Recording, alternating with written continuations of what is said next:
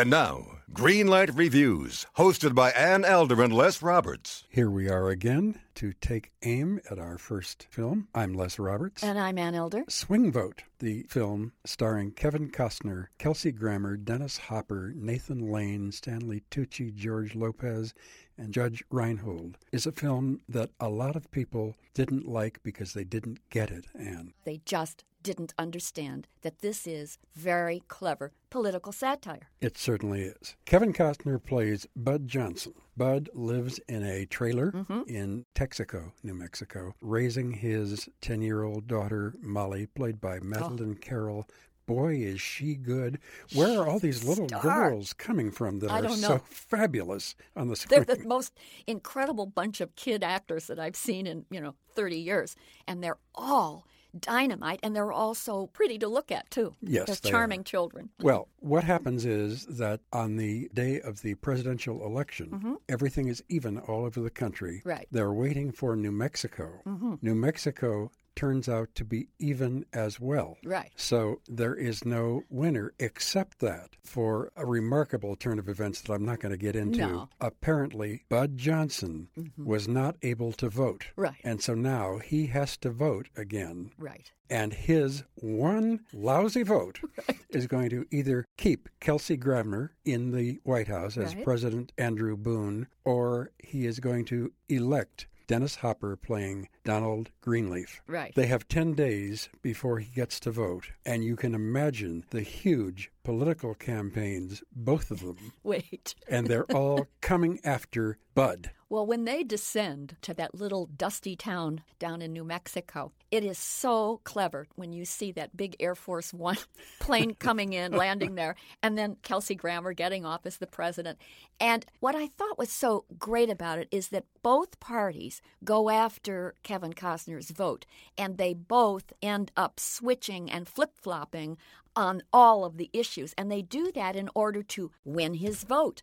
I thought it was a terribly clever premise, and I think, too, Les, when I mentioned earlier that some people just didn't get it, I think you have to buy the premise. I think you have to go along with the ride here. Yes, it's far-fetched, but a lot of fantasy movies are far-fetched, and a lot of satirical movies boggle the mind. But if you buy into this one, it's a wonderful, wonderful ride, and it's a very funny and very touching movie. And when I walked in to see this film, I was leery about it. I am so tired of real politics. I've lived through so many elections. The politicians are always pandering to special interests just to get elected. That's right. All that happens in this film, but in a very inventive and very funny way, which is what makes it a truly great satire. Exactly right. I think we have to mention, Les, that Costner's character here is a very laid-back kind of guy. He's a beer-guzzling slacker dad. In the relationship between him and his daughter, she is the adult and he's more of the kid. She's a very precocious young lady. She knows all about politics. She gives her dad some very good lessons and some good instructions on how to vote and so on. And we learn that theirs is a very special relationship, and I think it really comes through.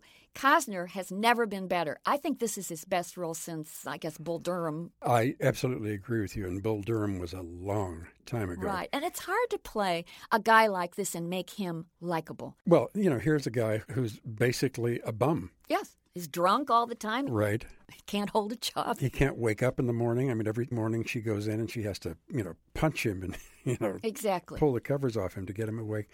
This is somebody you would never in a million years like, but you do like Costner as Bud Johnson. This is a very appealing character, and you really want to reach out and say, listen, sit down and let me talk to you for 10 minutes and explain to you what the world is all about so you can function. Paula Patton is also in it. She plays a local TV reporter who latches onto this story, and now she feels that if she holds on to this story, she's going to go from a little town in New Mexico to a network or CNN There's or something like that. There's a lot of ambition going on in this movie, too, isn't there? Absolutely. Everybody is full of ambition except poor Bud.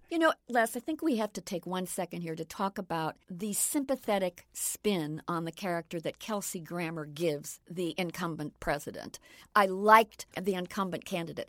I liked the way he played the president. He didn't do it in a stereotypical way at all. And in fact, I was surprised at how charming and how honest and how deep he played this guy. He really reached down and found something that made this character really work. And I was very impressed with Kelsey Grammer. I was, too. In fact, I was impressed with both of them. Both these guys, at the end, decide that they are not going to stoop this low anymore, and they both kind of turn around. They do have a character revelation. Definitely. So whether you're a Republican and rooting for Kelsey Grammer or a Democrat and rooting for Dennis Hopper, you're going to like both these guys because they are both, when all is said and done, very decent, intelligent men.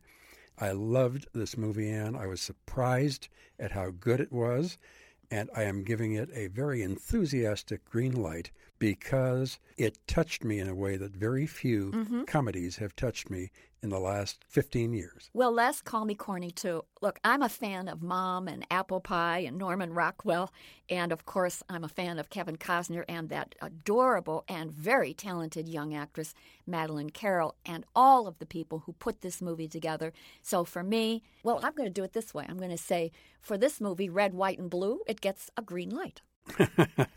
Very good.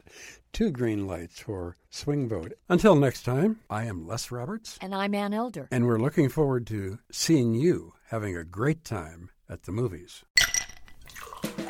Hi, this is comedian and writer, and let's be honest, I do a lot of things. This is Dino Tripodis, the host of Whiskey Business, the podcast not so much about whiskey as it is one with whiskey. Yes, we drink and talk about whiskey, but we do so much more with so many interesting people. For example, we talk to comedians like Greg Warren. You know, I don't want to brag, but let's just say I can walk into a Red Lobster and get whatever.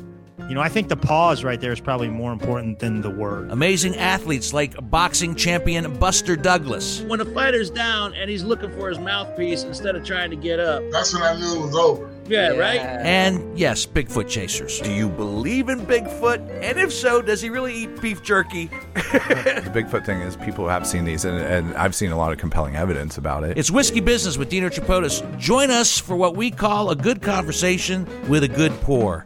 You really can't ask for much more than that, can you, people? Check us out at whiskeybusinesspod.com, a proud member of the Evergreen Podcast Network.